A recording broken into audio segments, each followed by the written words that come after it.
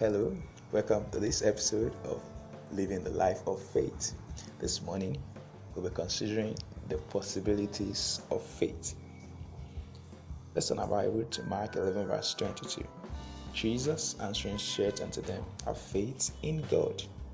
That is, have God's kind of faith. What then is God's kind of faith? It is the faith that never gives in to impossibilities. Recently, before now, I used to think that at a certain time God may not hear a believer's prayer despite praying aright, until I came across John chapter 11 verse 42, which says, and I knew that thou hearest me always.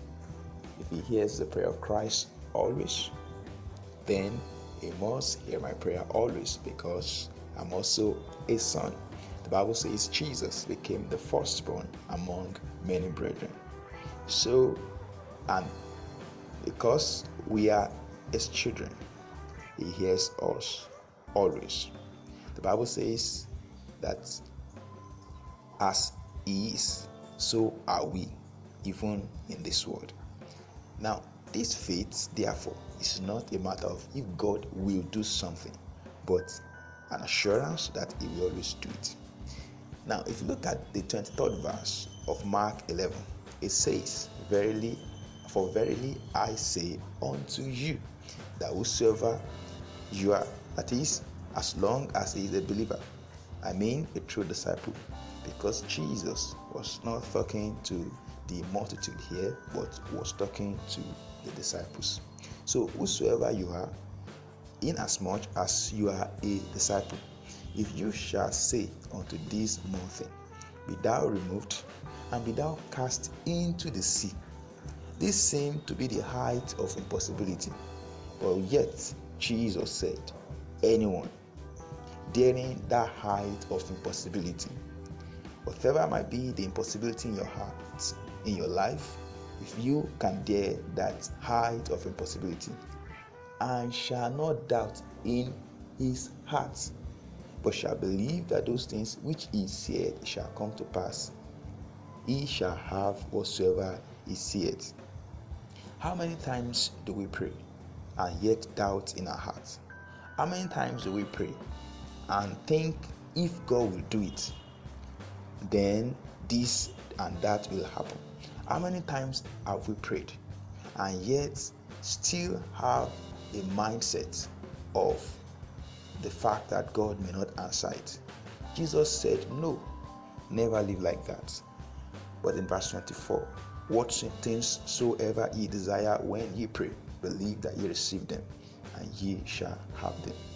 This is a little different from whatsoever things ye desire when ye pray, believe that you will receive them, then you shall have them. Of course, that's how most of us interpret the verse, that when we pray, we should believe that the answer will come. No, Jesus said, when you pray, believe you have received the answer. And once you have that faith, then your answer will come. In essence, we don't hope in faith, because faith is in the now. In Hebrews 11 verse 1, the Bible says, now faith is. So it is not futuristic. I know if I can believe, everything else is settled. So when I believe, I have it. Feelings and happenings notwithstanding, all things must work together in line with the truths of God's word that cannot lie. Operating in faith is operating in the class of all possibilities. All things are possible to him that believeth. God's kind of faith, therefore, guarantees a God's kind of life. Never say, can I? Remember, if thou canst believe. Anytime a prayer is authored from a son to the Father, in 100% of time there is an answer, because he walks in his will and pray with a pure heart. Never think obstacle or impossibility. If thou canst believe. Failure is not meant for you, only if thou canst believe. Of course, what happens is you will see the glory of God. So therefore, for every answer to prayer, God is glorified. So if you understand that, you should know that God is more willing to answer our prayer than we are willing to pray. Everything is irascible through faith if thou canst believe. Not how big your problem is.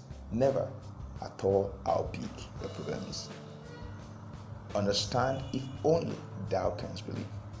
All things, yes, all things are possible to him that believeth. Thank you.